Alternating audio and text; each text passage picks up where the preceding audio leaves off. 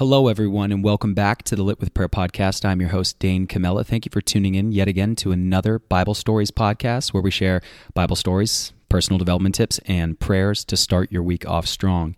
If you haven't yet subscribed, please go ahead and do so on Spotify or iTunes. If you want to leave us a review on iTunes, that helps us reach more people with the Word of God each and every week. And if you want to support Lit with Prayer, consider going to litwithprayer.com. That's LITWITH prayer.com. Let's jump into this week's story, the story of Mephibosheth, 2 Samuel, verse 9. The Old Testament gives us a historical account of God's chosen people, the Jews, starting from the creation with the first Adam and ending before the birth of Jesus Christ, the second Adam. God's grace and mercy illustrated throughout the Old Testament in the many recorded stories.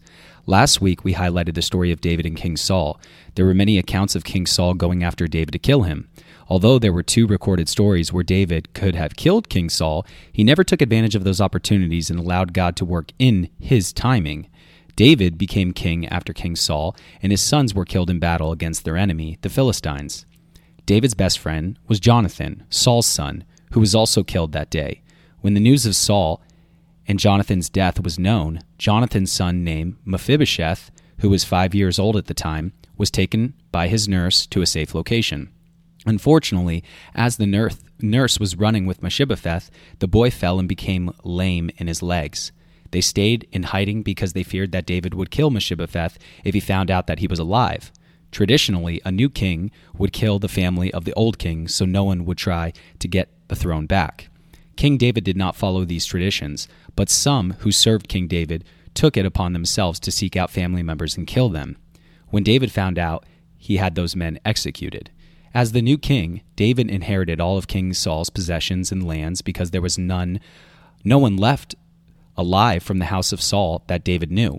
Years later, David asked his staff if there was anyone alive from the house of Saul so that he could sow kindness to for Jonathan's sake. There was a servant named Ziba from the house of Saul that spoke up and told David about Mephibosheth. David had him brought to the palace. When Mephibosheth was in David's presence, David told him not to be afraid and told him that he would restore all of his grandfather Saul's possessions and land. Mephibosheth, who was still lame in his legs, fell forward, bowing on the ground and said, "What is your servant that you look upon such a dead dog as I?" David instructed Ziba to take his sons and servants and farm the land for Mephibosheth and take care of everything for him. David's other request from Mephibosheth's was to dine at his table every night like a king's son. So from then on, Mephibosheth went from poverty and hiding to a rich inheritance of the land, possessions, servants, and a place of honor at the king's table. Mephibosheth didn't earn these blessings and had nothing to offer. Even when he heard David speak, he considered himself like a dead dog. He was given back these blessings because David had a close relationship with his father, and he had promised him at one time that he would take care of his family if anything should happen to him. The story is so important because it is recorded in the second book of Samuel for our sakes. David was a man after God's own heart. He loved God and did his best to do the right thing. Because of his relationship with Jonathan, he had respect for King Saul, did not avenge himself even though Saul was trying to kill him. King David showed grace and mercy to Mephibosheth, who could not do anything for him, did not earn it, had no power or riches. Grace and his mercy was extended because of Jonathan, his father. How much more should we embrace God's grace and mercy towards us because of our relationship with Jesus? We cannot earn God's goodness because it's a free gift if we receive it. Understanding how much God loves us will help us trust and receive his goodness and grace. Personal development tip of the week: how to avoid the comparison trap. One thing that will rob your joy almost faster than anything else is comparing your life to someone else's. So how do you avoid falling into this trap as you're building your life? One thing I like to remember for myself that helps me stay focused on my journey is that I'm not competing with anyone but myself. I'm not here to compare my relationship with God to someone else's, nor what I choose to do with my career. God made you in his image with specific gifts, talents, and a calling on your life for something great. So why look outside of yourself to others who might have something that you don't have yet?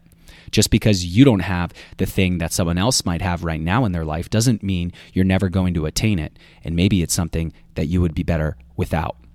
To compare your life to someone else's is an unfair perspective since you don't know everything about that person's life in the first place.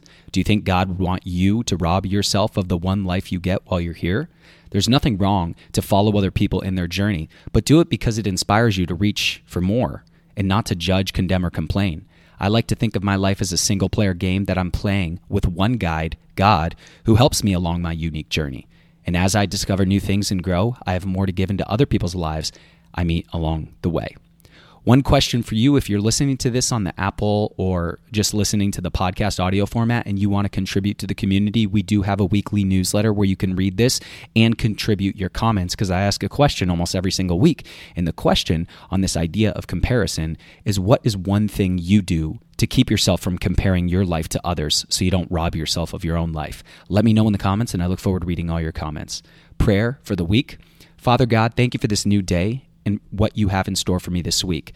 Bless me this week to maximize my potential, step into my purpose, and work on my character so that I can be a strong leader in the lives of others. In Jesus' name, amen. Guys, thank you so much for tuning into this week's podcast. Share it with a friend if you enjoyed it, and make sure you subscribe so you can help us continue to spread the word of God through the Bible stories and personal development tips we get to do every single week.